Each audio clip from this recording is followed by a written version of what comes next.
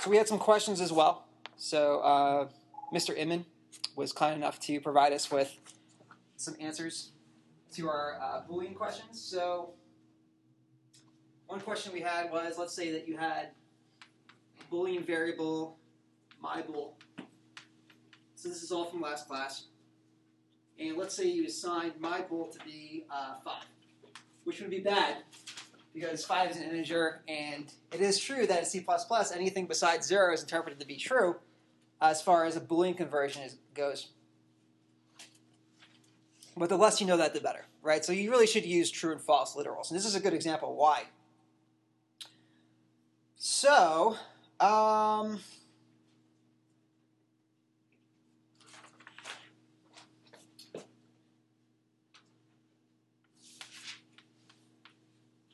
let's say we did this. If myBool is true, in fact, you can do that. You can ask the question if myBool contains a true value, or you can do this. Equals equals true. Either one is fine. Right? Actually, one is a simplification of the other. So we'll leave it as this. So if myBool, which means if myBool is true, then cout, let's say it's true.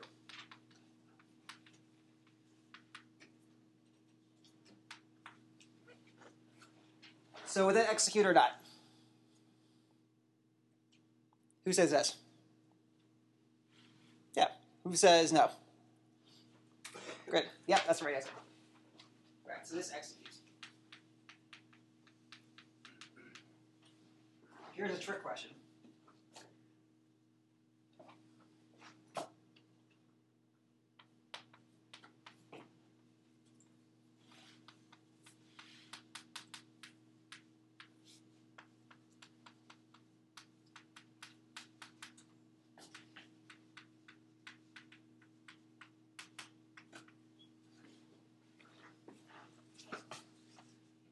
So if myBool is equal to 5, and again, I'll put this in comments here.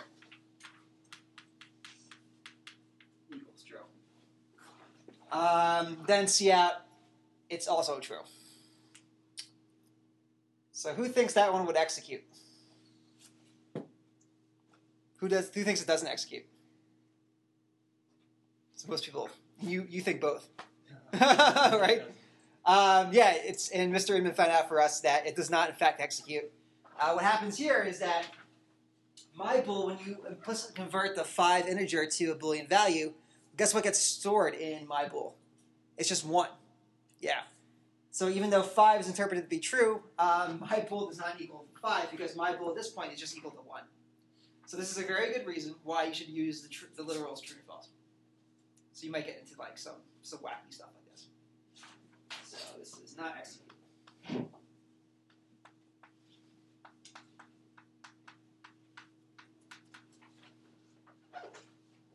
Okay, and there was one more question we had about variable scope in blocks. So suppose we continue this code. I'll continue here. So let's say if myBool is true, then we'll declare a variable called 5, input from the user.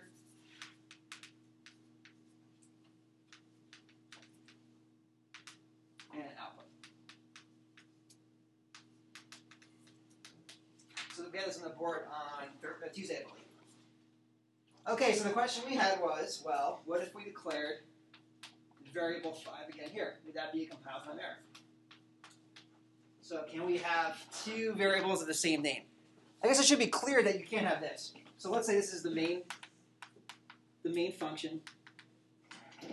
And in the same scope, notice my compound statement starts out here, and let's say it ends here. I'll say return 0 here. You can't do this.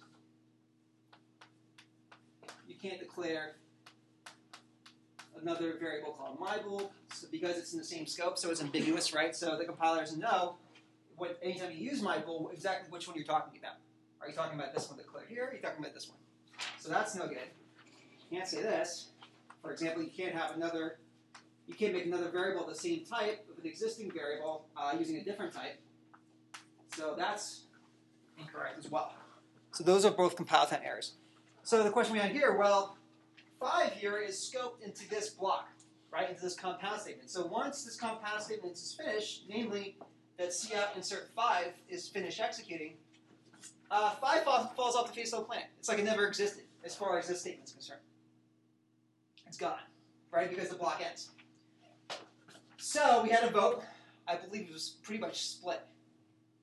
No, it was close. I think it was like 8 and 5 or something like that. So 8 said this was okay, and 5 said it wasn't, I think. I can't remember. Anyway, so Mr. Min found out for us that this fact is okay. So this is okay. So it's not a compile time error. Does anyone know why? Or take a guess as why? Why that's correct?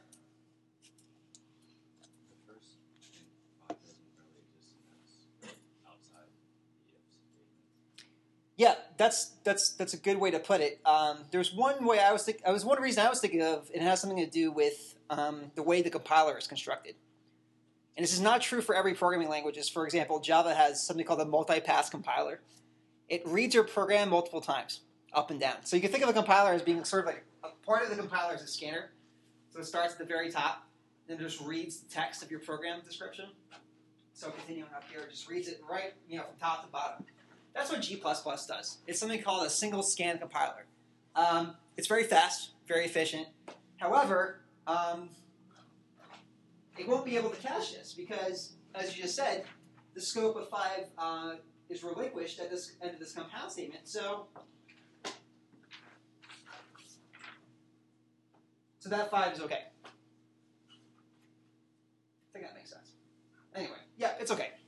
So you could do that. It's probably not the best idea to do that because it might be a little confusing. You may want, you have an almost infinite amount of variable names you can use, at least bounded by your memory or on your hard drive. So you should use different names, but that's okay. So what's not okay, however, is declaring it before the if statement. So for example, if I said, let's say I wrote here, int 5. So I have a variable declared in the main scope, and then I also declare the same variable inside this block. So that does not compile. And why is that? So why is this one okay and this one is not okay? Yes? As you're entering your if statement, you'll still have the initial 5 variable existing. Right. You'll try to do it at the same time. Yeah, that's right. At this point, when you declare this variable, you have access to both. So it's ambiguous again. So basically, you get the same situation that you have here with these variable declarations. So even though this 5 variable is declared outside in the main block, and you declare your inner variable within this inner block, it doesn't matter because you have access from this inner block to any variable scoped on the outer block. Right? Remember, it's sort of like a hierarchical thing. So you can think of it sort of as the parent block, and then this is like the child block, and the parent block inherits all the variables declared in the parent block. The converse is not true. And this is one example here. So this variable is scoped in the child block, and then you would have to redeclare in the parent block to get access to it. So, for example, if I said this, cout 5 after this block, that would be a compile time error. Because at that point, at that statement, right after the compile statement, there is no scope of 5. 5 is gone. Any questions on that? Yes? So if you had int a equals 5 after the statement, which int a would use? For if you declare another variable? Yeah, call it a and just set it equal to 5, would it take the one from the if statement? Or No. So any reference to it would be invalid. So you can't refer to it at all. You can, however, refer to the variable 5 here because you declared it. So it's sort of like what you're suggesting is that can you use a variable before it's declared? So that would be sort of like the analogous situation. So that would be like this. So the compiler could play at this point and say, hey, A is not declared anywhere. I have no idea what the heck A is. So, yes? But if you declared A at the beginning, and then inside the if statement equated A with 5, would A carry the value of A? Then A would carry the value. Right. Yep, it lives on. In fact, you can declare these variables outside of any scope. You can declare them, like for example, before main, and use them in main. Does anyone know what that's called? Global variable. And those are very bad. So I like that joke around with my students to say that if I ever see a global variable in any of the homework assignments, that's automatic F. Or E, I guess that would be in Ohio State. That's not true. I won't do that. But if you think I would, then if it motivates you not to use global variables, that's great. So when we get into writing more than one function, it'll be very easy to have these global variables and sort of like refer to these global variables from multiple functions or multiple scopes, and that's considered something called spaghetti code. So it's very hard to reason about your program and also change your program. And as it gets larger and larger and we get to more involved projects, it's going to be harder to change things and debug as well. So no global variables. So all the variables must be declared inside a scope. So there must be in a block. And for now, since we're dealing only with main, it has to be in the main function. However, you can declare something called constants that are global. And that's fine, actually. So just the variable is the problem, because they change. So let me get into that real quick.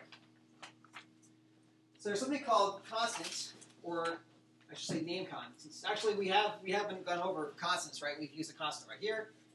There are literal values for the type, right? For example, 5, true is a constant. You can't change the value of true to be something other than true. What you can do, however, is make your own constants. And these are called name constants, as opposed to the literal values. So why would you want to go ahead and make your own constant? Any ideas? What would be a useful constant to make? Yes? If you're going to be repeating like a rate throughout the program. Yeah. Right. So for example, so you may be using some kind of rate. So a particular rate may be used throughout the program.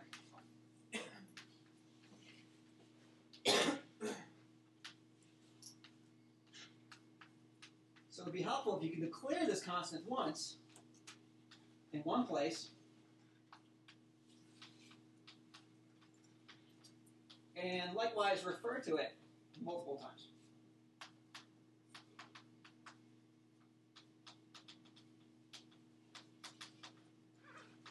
So let's say you have a tax rate for Ohio, which is 6.5. Is that right? Yeah, sound good? Depends what county, right? Yeah. It's so strange. Is there tax like on clothes on everywhere in Ohio as well? Really? Because I'm from New Jersey, and I think the craziest thing is, like, besides not pumping your own gas, is no tax on clothes. It's great.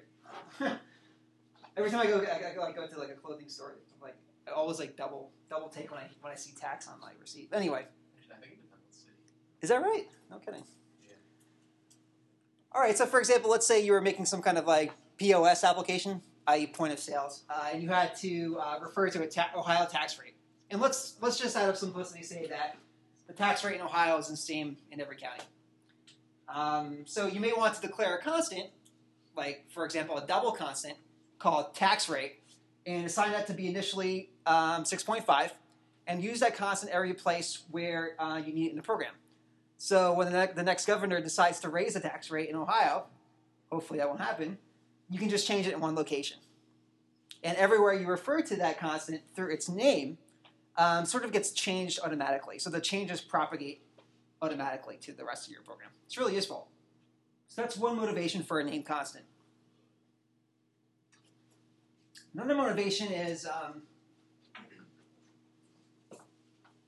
like more readable. So for example, if you use 6.5 as a tax rate, and in every place in your program where you calculate a sale, you use the number 6.5, well 6.5 may be different things. So it could be a tax rate, it could be a circumference, it could be an error rate, I don't know, anything, right? It's just 6.5. So you can mean multiple things in different contexts. So when you use a name constant, you sort of like self-document your own code.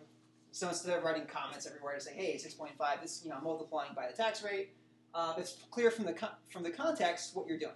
Because the name constant will presumably be named something like tax rate. Okay, there's one of the reasons you might want to use constants. Think about like a math operation.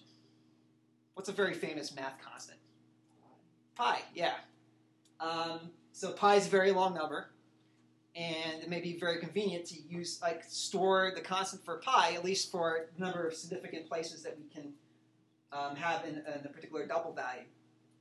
In a sort of like an isolated place, or a place that everyone knows about, like a library, for example. And every program that needs pi, maybe to do division or whatnot, depending on what you're doing, you can refer to it in the library. In fact, there is a library that does exactly just this, and it's called CMath.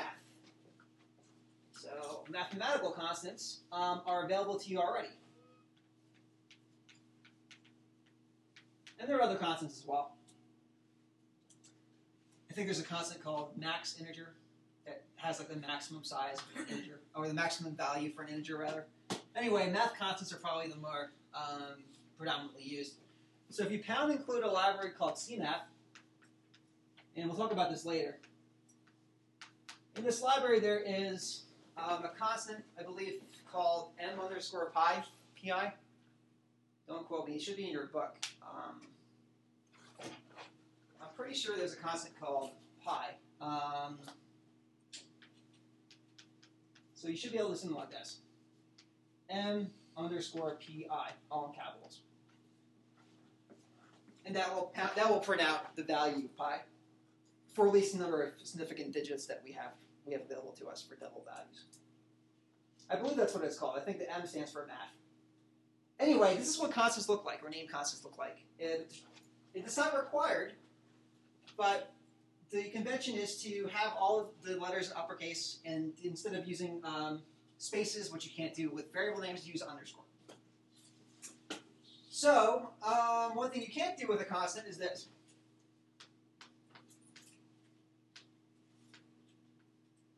So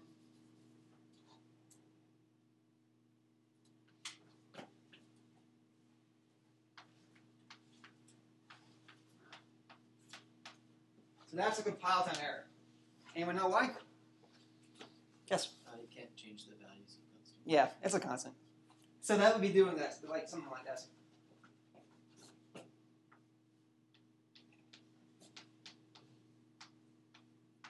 So that would be compile time error.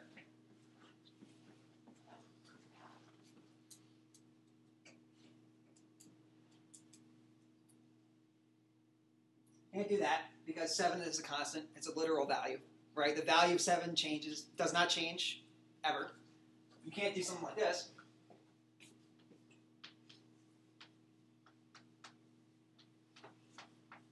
That's a compile time error, even though it sort of makes sense. I don't know if it makes sense to reassign the value of 6 to be at 6 itself, but you can't do it anyway. So this is why another reason I like to say assignment or is assigned to. So you read this as 7 is assigned 2 plus 3 as opposed to equals. Because obviously, especially this one, right, is valid in math. So 6 definitely equals 3 plus 3. But 6 is assigned 3 plus 3 is not valid C++, and 6 is a constant. So all these three are actually compile time errors, and all for the same reasons. So the left-hand side of the assignment operator are all constants. So you can make your own constants. So you get a bunch of constants in the math library that you may use. One is pi, or m_pi. If you want to make a tax rate constant, you can do so as follows. In fact, if you looked up the library, if you open up the library, the CMath library file, it's called the header file. We'll learn about that later. You'll probably see a declaration very similar to this for pi. So the keyword is const. And I forgot my color chalk today, so you have to live with the monotone colors. So no keyword coloring, syntax highlighting on the board. So this is the keyword or reserve word. And it precedes your constant declaration. So constants, just like variables, have types. So let's say we make this a double. And they have constant names. Let's say tax rate. And by convention, again, they're all in capital letters. And all that really does is say, hey, this is a constant. Don't do something like this. So just to remind yourself. Or maybe if someone else coded it, then maybe it's to remind the user of the program. And then one thing with constants is that you need to assign them right away. So you must declare and initialize a constant all at once. I'll put 6.5 here. So it says declared and assign all in the same statement, and then you never can reassign that value.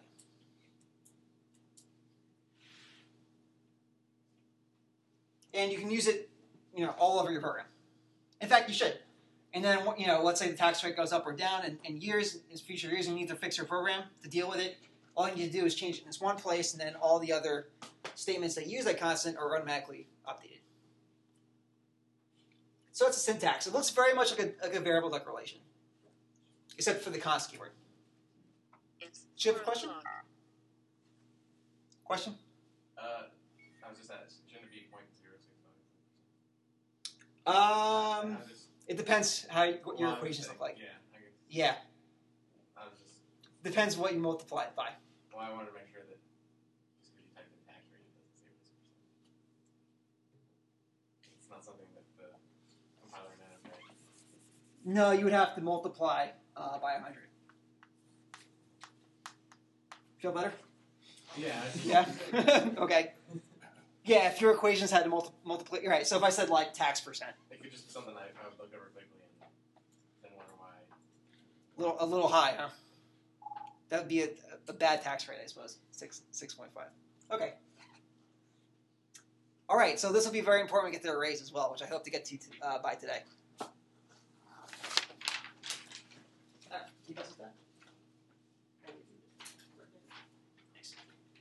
All right. Any questions so far? All right, you have a homework assignment that I posted on Carbon right before class. It's due on Tuesday. It's something to do with palindrome sequences. So we'll get to that before class breaks. And in the meantime, let's talk about loops, because you'll need loops, and you will need arrays to do this homework assignment as well.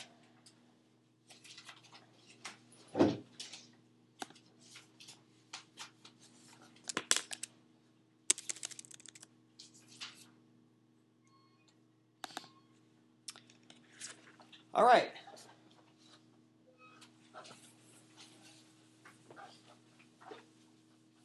And I think it's a pretty fun homework assignment, so not too bad. All right, loops. Loops, or another name for loops, are repetition statements.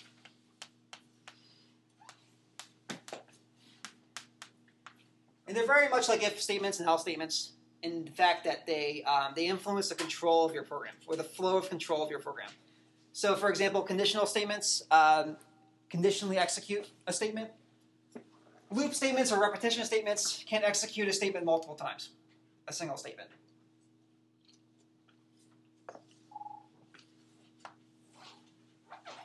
So, a loop executes a single statement possibly multiple times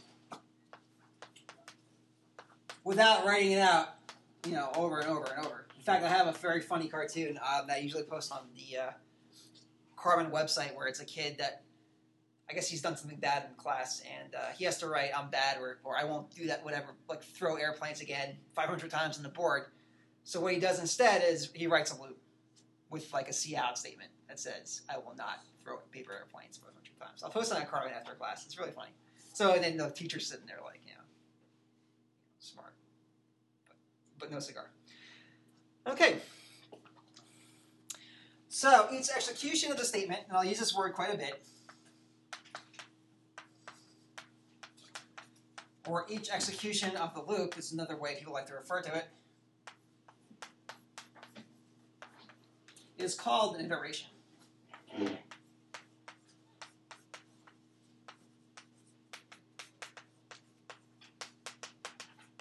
So if a loop executes its statement 5 times, we say that loop iterates for 5 times.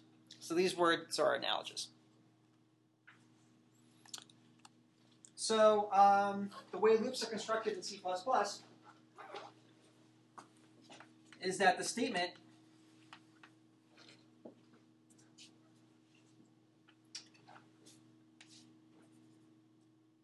executes, or the loop iterates,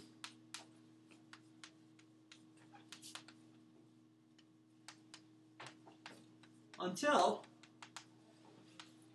a Boolean condition evaluates to false. So it sounds very much like what kind of statement? Starts in an I. We learned it last class. Ends with an F. Did I just give it away? Yeah, it sounds like an if statement, right? Because an if statement is also associated with a Boolean condition. If the Boolean condition evaluates to true, then the statement is executed. With a loop, the loop iterates, so the statement is executed until that Boolean condition evaluates to false. So instead of doing it just once, like an if statement would do it, it does it over and over until that condition becomes false. And one thing to note that although the same statement is executed, so a looping construct in C++ is also similar to an if statement in that, or even an else statement, in that the very next statement is executed, or the sub-statement, right? The then portion of the if statement is executed, and that's only a single statement. So although the same statement executes upon each iteration of the loop, right? You can't have different kinds of statements. The values of variables may change as the loop iterates. And in fact, the loop body could be perhaps like an if-else chain, right? So different things can happen upon different iterations. And that what makes it really powerful. So this is actually what computers are really good at. They're good at doing the same thing over and over and over and over exactly the same way. But when I say exactly the same way, that caveat there is that there could be if statements. So yeah, it's the same way, but given these conditions. So that's probably the main reason we use computers in the first place.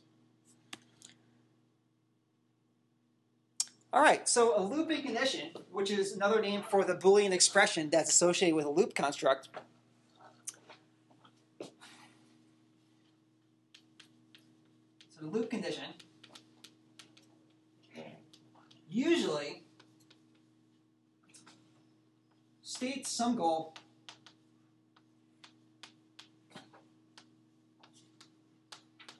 that the statement or the body of the loop, which is the then portion of the statement for loops, is supposed to achieve.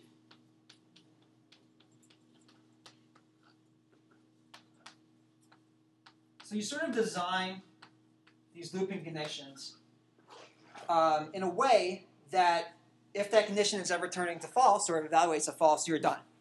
So your goal has been achieved. You can go home and have ice cream. So and this has to be some goal that you have that can't be achieved in a single statement. So the looping condition, or the Boolean expression that controls a loop, sort of says, okay, this is when I'm done. If this ever evaluates to false, I'm done. And it's something that can't be done in one try. And we'll see that when we work with arrays, because arrays will have multiple variables associated with them. And a lot of times you need to do the same thing to every value in the array. You're not done until all those values are perhaps manipulated. All right, so let's look at some examples of why you use a loop, or how you use a loop.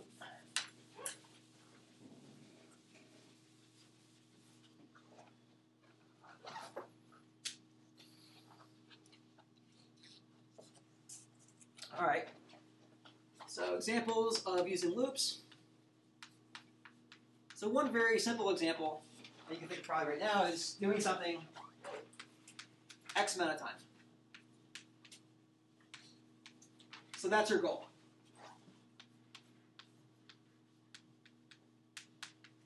So that's probably the simplest motivation. You have something to do, you need to do it X amount of times, where X is some integer value, and you use a loop to do so. Another thing a loop is good for is persistence. And by persistence, I mean persistent error checking. And I like to call this bugging the user of your program until you get what you want. So if you ask the user to enter a number between, I don't know, -5 and +5, and they give you 7, you can use a loop to keep on asking them for that same number. So hey, that's not what I wanted. That's not a valid input. Give me a number between -5 and +5. This works well if your cat likes your keyboard and likes to walk in front of your keyboard as you're using a computer, and maybe the cat presses some buttons. And maybe you have big fingers and you hit the wrong key. So that's one thing you can do with a loop. Keep on asking until the end of eternity for what you want. Another motivation is something called stepwise progress. So these are things that can't be done in one step, or are better off done in multiple steps. So it's sort of like breaking down a problem into multiple steps, and then doing each one successively until the whole problem is solved. I'll say performing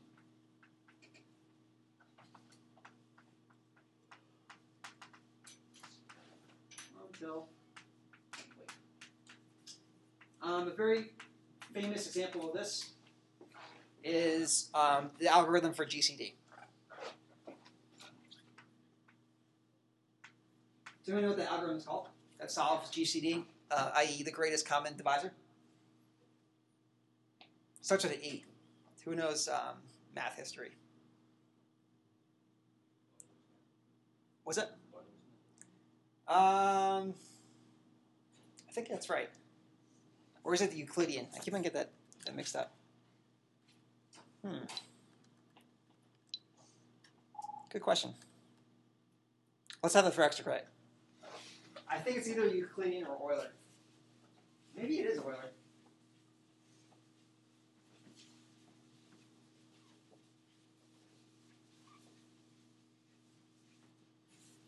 So, extra credit for Tuesday.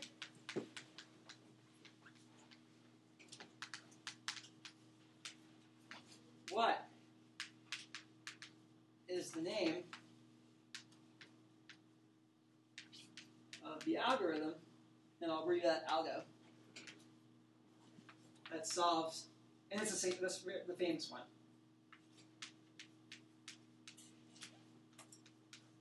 GCD. So the problem with GCD is that you have two numbers, and you are to find the greatest number that divides them evenly, both. So somebody, actually I can't remember off the top of my head, we think it's Euler, that came up with this GCD algorithm. What's that? I'm hoping it's Euclid because if it took that much longer to figure out. I want to say my first impression was Euclid. But that's the extra credit for Tuesday. So anyway, this algorithm is actually a very beautiful algorithm. And one of my teachers, my algorithms class in first year, he liked to refer to algorithms as poetry. So anyway, it's a very beautiful algorithm that does sort of like a stepwise succession where it solves small individual subproblems repetitively until you get the answer. And hopefully we'll get to put that on the board. All right, there's two constructs that we'll be using in this class to perform loops. There are actually three I can think of. We'll only be using two of them. So, looping constructs in C++. And in fact, there's a fourth way to do it without using a loop but achieving the same effect. And we'll get to that when we get to functions. It's called recursion. But we'll talk about two today. Not looping constructor. Constructs. Sorry. Constructors are totally different things. So looping constructs in C++, there's three kinds. There's something called a while loop. While is a keyword. There's something called a for loop. For is a keyword. And there's this wacky things called do-while loops, which are useful, but you can achieve the same thing with a while loop. We won't be using this one. You can if you want. That's fine with me. In fact, I'm sure there is a section in the book about do while loops, and I'm sure in the lecture notes there's also a section on do while loops. If you like them, go ahead. Otherwise, you can get away with just these two. In fact, you can get away with just one of them. So if you really like while loops and hate for loops, you can just use while loops. If you really love for loops and hate while loops, you can just use for loops. However, as you go along, you'll see that the choice is pragmatic. You get sort of a feel when a for loop kind of like feels right to use and when a while loop feels right to use. But it doesn't matter. You can do the same thing with both. All three of them loop. And there's even a fourth one, which is not called a loop, but it uses the same effect, which is called recursion. All right, so let's get into the syntax. We'll start with the while loop because I really think it's the simplest loop to learn. Because it's sort of like manual. It's like a manual loop. It's you have to do everything explicitly. So a for loop is sort of like a shortcut for a while loop. It's a shorthand for a particular kind of while loop. And students have loads of problems with for loops usually with the control, like how control flows throughout the program. But I think while loops are pretty straightforward. And the reason is such that they are very similar to if statements. And they look a lot like if statements. So the keyword is while. And guess what? It's followed by an open close paren. So very much like an if statement. And guess what goes in there? Yeah, the Boolean expression. Right, the looping condition.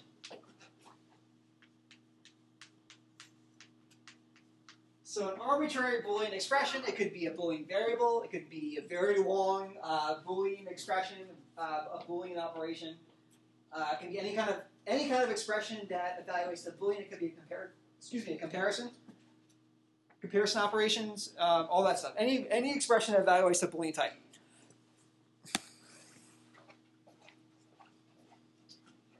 And the semantics are as follows. I'm not done with the syntax. Sorry. Let me get done with the syntax. I don't want to be much of a loop there. So underneath the while loop, preceded by a tab, you have the then statement. And again, it looks very much like an if statement. All right, semantics are as follows.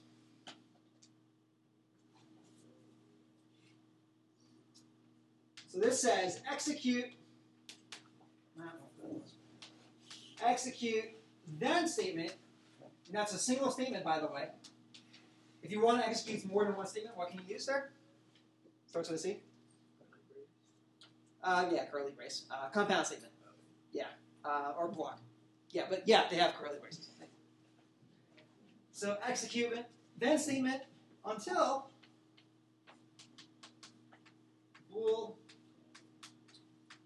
the Boolean expression evaluates to false. So this is another good reason why we learn Boolean expressions. So they control loops in C++. So execute then statement until a Boolean expression evaluates to false. You can replace then statement with a compound statement if you need to execute multiple statements per iteration of the loop. All right, let's take some examples. Let's do a count up example. So we're doing number one. So just simple counting. Do something X amount of times.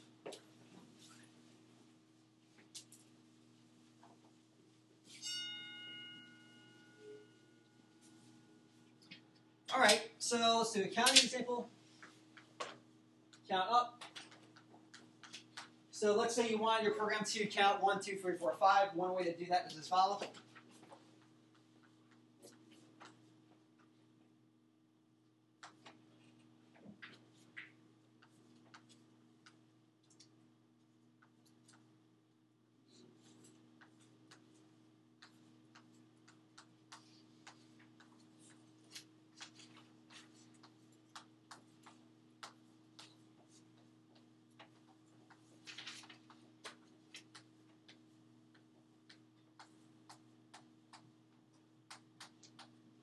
So here's a cout statement that just prints 1, 2, 3, 4, 5. Pretty tedious. So the output would be as follows. And you could have used a character for the digits if you wanted to.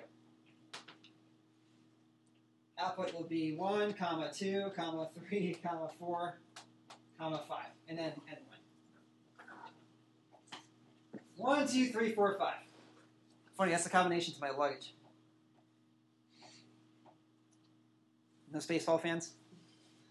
Okay. Anyway, so there is a statement that counts 1, 2, 3, 4, 5. So what if I said, okay, go back and change that to 105? Or what about 1005? So that's sort of tedious, unless you really like VI and you love editing text, and you have loads of extra time, which I'm sure not many of us do. So we can do the same thing using a loop. We can write a single statement, or maybe a compound statement, and perform that a conditional amount of times depending on our looping condition. So it's common in situations to have something called a counter variable. This is not a formal definition. It's something more like, informal that I just sort of use as a cognitive to refer to a particular variable. And I like to refer to this particular variable as a counter variable. We'll call it IT. IT for iteration. So it counts the number of iterations a loop incurs. And so this will be the counter variable. So this is just a variable that controls the number of iterations of a loop is to execute. It's not in the standard C++ specification or anything like that. All right, so I'm going to start IT to be at 0. So initially, the way you read this is that, well, the loop hasn't executed yet, so there have been 0 iterations. All right, so let's say I want to count to 5, and 5 is sort of a magic number in that we don't know what 5 actually is just by looking at it. So 5 can be the number of apples we have, it could be the number of students in this class, it could be the number of A's that are received at the end of the quarter, it could be the number of times we want to output numbers. So for that, we'll use a constant.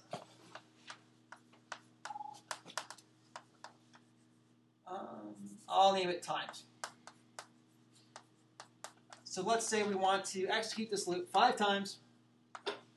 So I'll use a constant named times so that our statements are self-documenting. And if I need to change it to 105, all I need to do is change it in one place. So maybe I have multiple loops after this, right? Okay, so I have a counter variable, and let's call this my threshold. And in this context, it's a constant. So when you use numbers just arbitrarily, just like, for example, if we just use 5 without the constant, this is something called magic numbers. I'll post a Carbon News article about that. It's pretty interesting. I think it's a Wikipedia article. So anyway, they're called magic numbers because you don't really know what they refer to. So here I'm saying that 5 is actually the number of times the loop will execute. All right, now we can start the loop. So the first thing you do is enter the keyword while, followed by an open and close parenthesis, and embedded in those is your Boolean condition. So does anyone want to give me the Boolean condition for this loop? So if I want to execute the body of this loop, or the then portion of this loop, times the amount of times, how would I go about writing my Boolean condition?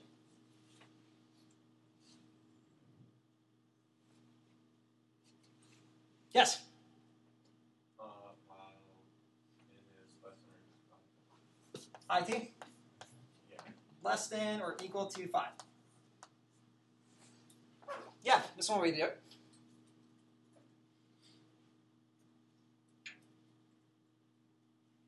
So one problem I see here, however, is that now if I said, okay, I want this to execute 105 times, right? And now I go back and change my constant. How many times will my loop execute? Still, 5 times. So what do you want to use in place of the 5? Yeah. Awesome. That's excellent motivation to use name constant. Great. So yeah, so one thing to note that, and especially in the homework, I'm going to require that you guys use name constant. Use it throughout your program. So once you make it, make use of it, right? Everywhere that you need that number, use the name constant instead, unless it's for a different context, which you should have another name constant for. All right. So IT is less than or equal to times. While that's true, see out what? Any guesses? Yes? IT? Yeah, sure. That's it. Commas, when you find formatting, put a comma there, right?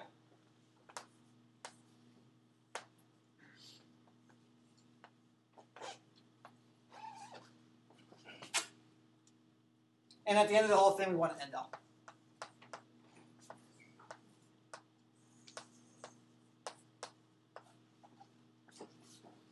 Yes? Don't you want to change the value of it after each iteration? Yeah, that would be good. So what's our output? So our goal is to get this output here. 1, 2, 3, 4, 5, right? So what would the output be here? 0. Let's see. So the good way to go about deciding how a loop behaves or what's the output of a loop or what goes on in a loop body is to do it diagrammatically. So we'll sort of like symbolize memory on the chalkboard here. So let's say this is memory, and we have some constants and variables. So for particular, we have an IT. So in memory, there's space for bytes exactly. For IT, of course, there's space for the constant as well, which is going to be 4 bytes as well. 4 times, that's not going to change. We'll just stick a 5 in there. Okay, the initial value at this point, so you can sort of like go through your program, like sort of like a control flow or a program counter simulation. So the initial value of IT is what at this point? So your program is executing, right? Line by line by line by line. Or here, IT is equal to what? 0? Oh, something. Something, yeah, garbage. Yep, it's not 0, it's garbage. It could be 0, but it's something random value. Or it may not be a value at all. It could just be something that the computer can't interpret. All right, at this point, it's 0.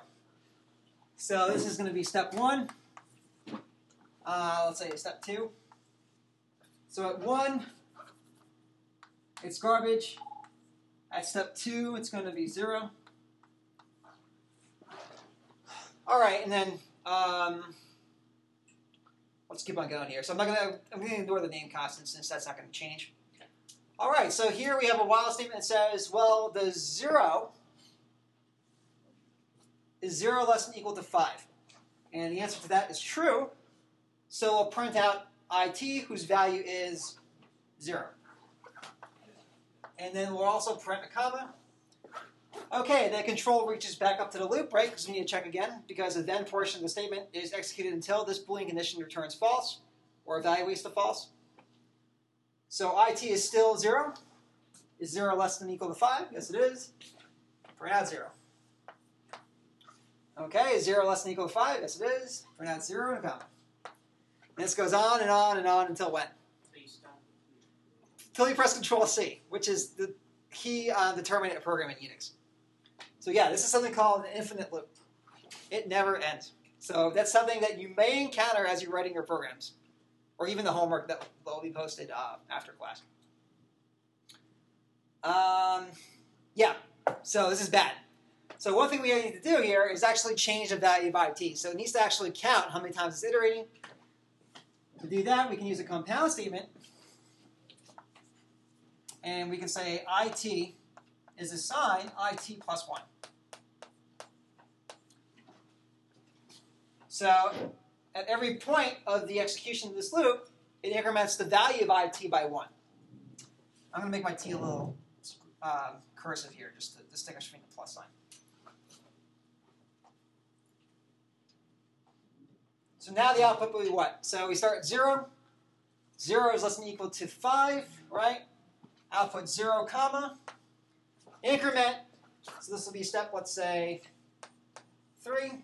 Increment IT becomes 1.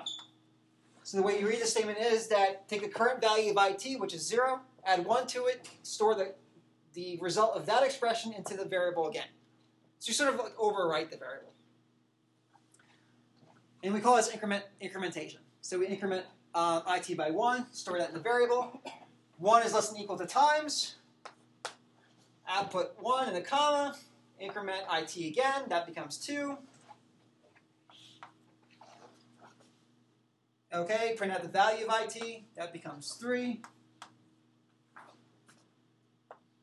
Print out the value, that becomes 4. And I'll just carry on there. All right, so IT is 4. And we check the condition again. 4 is less than or equal to times, which is 5. Is 4 less than or equal to 5? Yes, it is. I already did that one.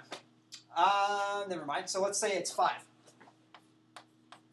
So we output 4. At that point, IT at the next statement is 5. So the question is 5 less than or equal to 5? Yes. So we output 5. Increment 5 to 6, IT to 6. And finally, 6 is not equal to 5, so we output an N1. And that's the end of the program. All right, so my question to you guys is, well, does this output look like this one? Oh, by the way, I need one more other thing here. So are the output values the same? No. So we got 0, comma 1, comma 2, comma 3, comma 4, comma 5, comma. We want 1, comma 2, comma 3, comma 4, comma 5. So what happened?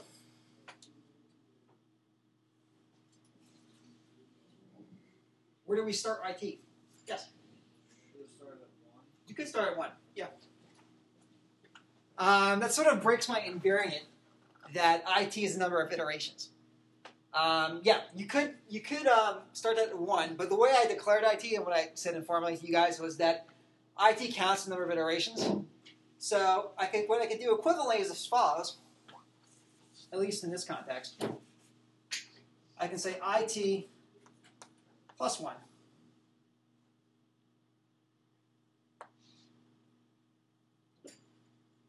Followed by a comma.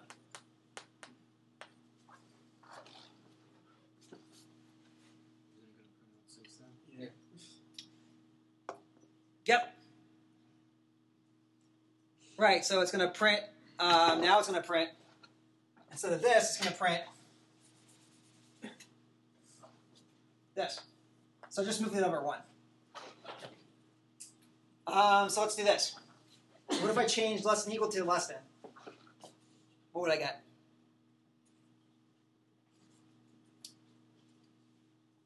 You get 5. Yeah, so it would end in 5 comma, right?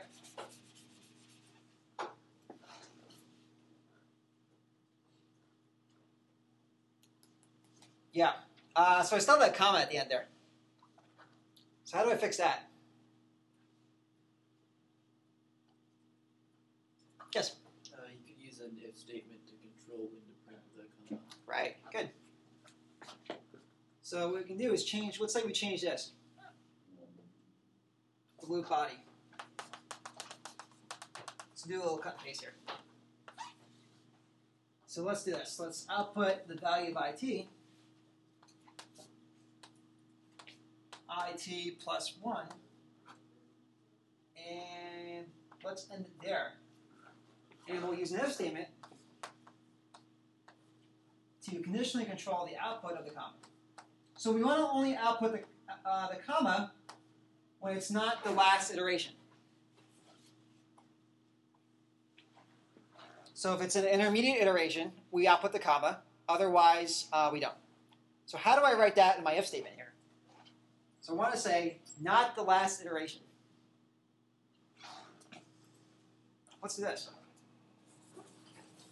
I'll just move this down. Bool. Last IT. And initially that's going to be, well, something. We'll assign that something. Then I was going to say if not last IT, then cout, comma, which is a single character. All right, so the question is, how do we get last IT? What do we assign to that? Does it make sense to everyone so far? So it says, if it's not the last iteration, then output a comma. Otherwise, don't output anything. So what do I assign to that Boolean there variable? How do I know when it's the last iteration?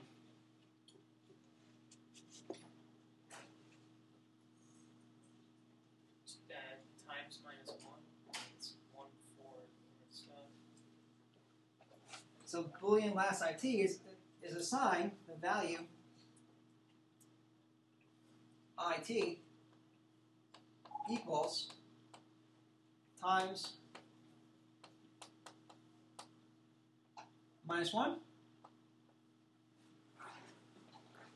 So let's see. If IT was 5, right? Because 5, so we're having 5. The fifth iteration is the last one, right? So does 5 equal 4?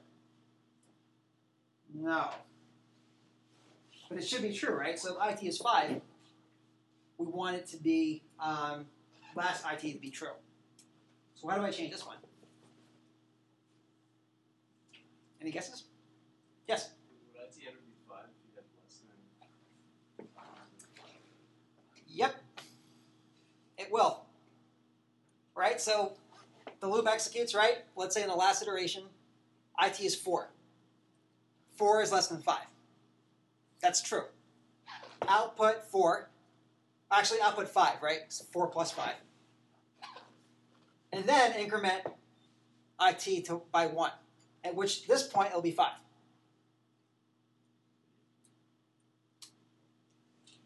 Right? So at this point it'll be 5. So equivalently, when we're running our new code here, we output IT plus 1. So this would be 5 in the last iteration. Where are you incrementing IT in I was getting there. Okay. Well, I just thought, okay. It seemed like you wanted to increment it before you made that Boolean variable. Oh, right. We could do that here, actually. Yeah, good I point. know that's what you're trying to do. Yeah, let's do that here. Yeah, all right, we'll do that. So cout IT plus 1 here, and then increment here. Yeah, the order what you do when you do this matters. IT is assigned IT plus 1.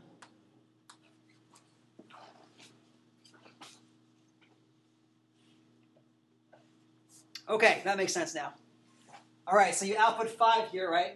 When let's say IT is equal to 4, so you get 5 here. Then you increment IT by 1. That gets you 5 to be put in the value of IT. And you could have wrote this differently.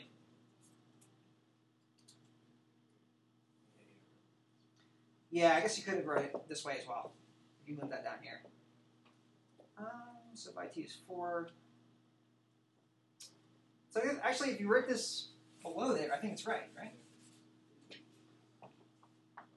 So if I say IT is assigned IT plus 1, here, I think that's right. So now it would be 4, right? Yeah, so I think that was right anyway. So now the comma is gone. So we only output the comma when last IT is true, and last IT is true when IT here is 4. So you can play with this if you want. Does that make sense? Question? No? All right, so that's a very convoluted example. So anyway, the point here to take home is that if I made this 105, does this code still work? Does it print out 1 to 105? It does, yeah. In fact, even this condition still works. It's because we wrote it in terms of the constant. So that's much better in that code. Any questions on the while loop? I don't think we'll have time to go over arrays, actually.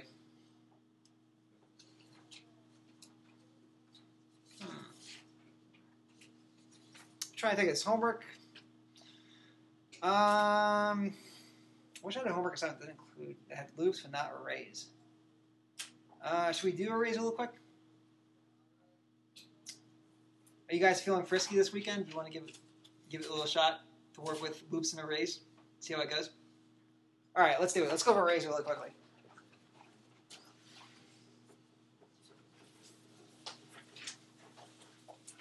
Very brief introduction to arrays, just so you guys can do the homework. So the homework's going to involve loops and arrays, and maybe I'll make the homework due on Thursday instead of Tuesday.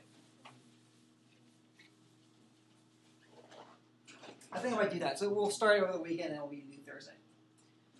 All right, so arrays. So ways in C++ to declare and I'll abbreviate that DECL. Multiple variables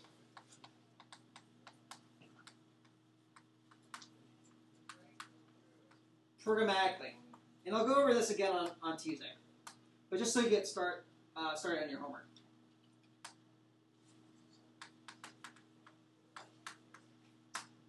Each variable is distinguished by an index.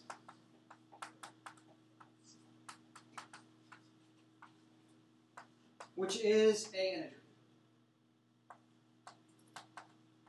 So index is a way to distinguish between which variable you're talking about.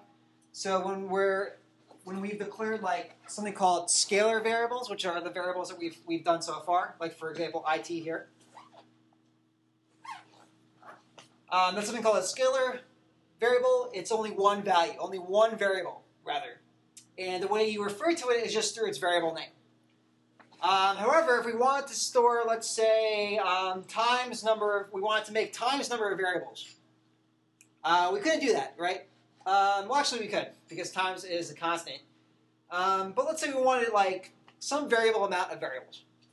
So let's say we have we have an array that's to store like the grades for everyone in our class, and maybe like students are dropping and adding in the course. So the number of students in your course changes. And you want a variable denoting the grade of each student so far in the class. So you have a variable number of variables. So arrays are a way to programmatically declare a variable number of variables. And you refer to these variables, or like the set of variables, in an ordered set, or a sequence of variables, using an index. So there's only one variable name, but you distinguish between each variable using an index value. And it's sort of like its own type. It's sort of like a meta type. So an array is like a variable, a type of other types. So you can have an array of integers, you can have an array of doubles, and all that means that each variable in the array, or each value or entry point in the array is of that type. What you can't do is have an array of a mixed type. So you can't say like, okay, half my array is integers, the other half is characters. So it has to all be the same type. So the syntax is as follows. You have the variable type, with the array type here. Just like int, double, char, bool, the ones we've seen so far. Followed by the variable name. So far it's the same. So for example, let's say you have integer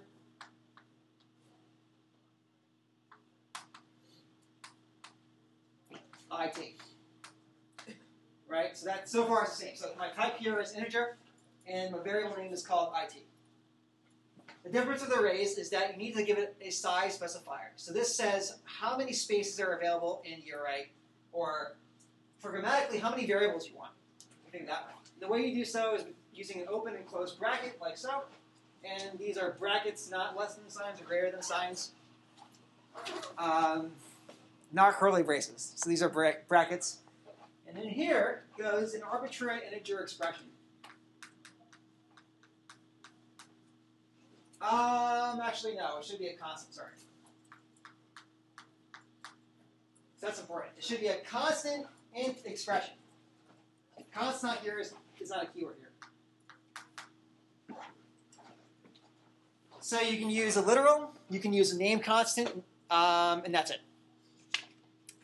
These are called static arrays, and we'll get to dynamic arrays in which you can use variables there. But so right now, that's going to be like a maximum size. So here is going to be the maximum number of entries. And by entries, I mean like variables in the array of the array. So like here you have a scalar type, IT. It's just, if you looked at memory, it's just going to be one space, right? 4 bytes for one variable. And then an array would be a non-scalar type. So you'd have multiple spaces, depending on what you put in for your size modifier. Or size, this should be size specifier. So how big is the array? flip it memory, you look something like this. So you have 4 bytes for IT by itself, and that holds only one value.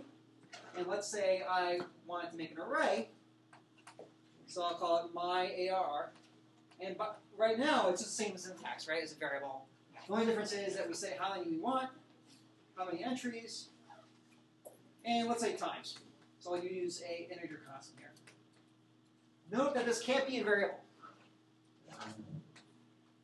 Cannot reference a variable here. So it must be a constant value, either a literal or a name constant. I prefer that you use name constants because they're a lot easier to read. Okay. So the way this one looks in memory is as follows. And my scale is going to be off. So there's space for my ARR. And now there's going to be 3, 4. Yeah. Oh, man. Let me make this more down to size here. There we go. All right, so here's one integer. Now you have 1, 2, 3, 4 integers. And you index these. And arrays always start at 0. So the first entry in the array is at my array sub 0. And the way you write that is as follows. So it's going to be my AR sub 0. So you reuse the brackets again. So in one context, the bracket specifies the size of the array, or the maximum size of the array. In the other context, the brackets are used to refer to a particular element of the array. So let's say I want to assign my AR sub 0 means the first element to be the value 5. So in memory, I have 5 in here now. Conversely, I could have assigned IT to be 6. And now you have 6. So far it's the same. But what you can do with my AR is also assign the second entry. And so on. Until the maximum size. So for the second entry, it's going to be index 1. And then we can assign that to be 6. So now 6 goes. And you can do this up until the last entry. The last entry of an array is always at size minus 1. In this case, it'll be what? In terms of the constant? Times minus 1, right? Because I declared it to be hold a maximum of times entries. And oh, by the way, these are all garbage values initially. Just like all the other variables are all initially garbage. So the last entry in the array is always at size minus 1. And let's see, what else? And once you use these, they're called like subnotation or subnotation. Or bracket operators. You sort of like, once you use these bracket operators, you can do whatever you can do to a normal variable, you can do to that entry in the array. So you must use the bracket operators to refer to a particular entry in the array. So, for example, you can output its value. So you can say my ARR sub 0. You can output that to the screen if you want. You can assign the third entry in the array, which will be index what? 2, yeah, good. Index 2 to be the sum of index 0 plus 7. You can also use a variable.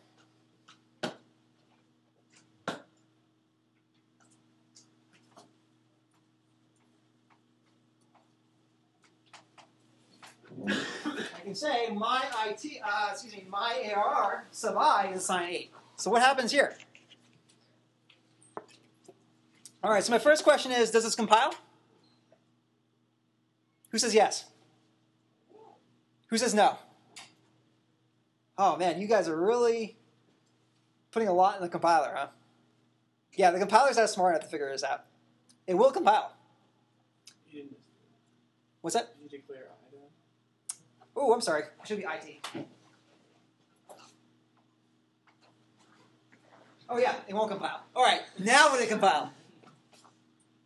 Yes, it will compile, but what will happen when you run the program? Crash. Why is this going to crash your program? Yeah, it's out of range. This is also called overflow. So you're referring to an element that does not exist. So that's out in space here. So, but you can't use a variable to do that. So be careful with the bounds. All right. So for the homework, go home, review it. I'll change the date to Thursday since we ran over a little bit today. And you can get started on it. Otherwise, let's just do Thursday. And read up about arrays and you post it. If you have any questions, since we've ran out of time, just you can come see me after class.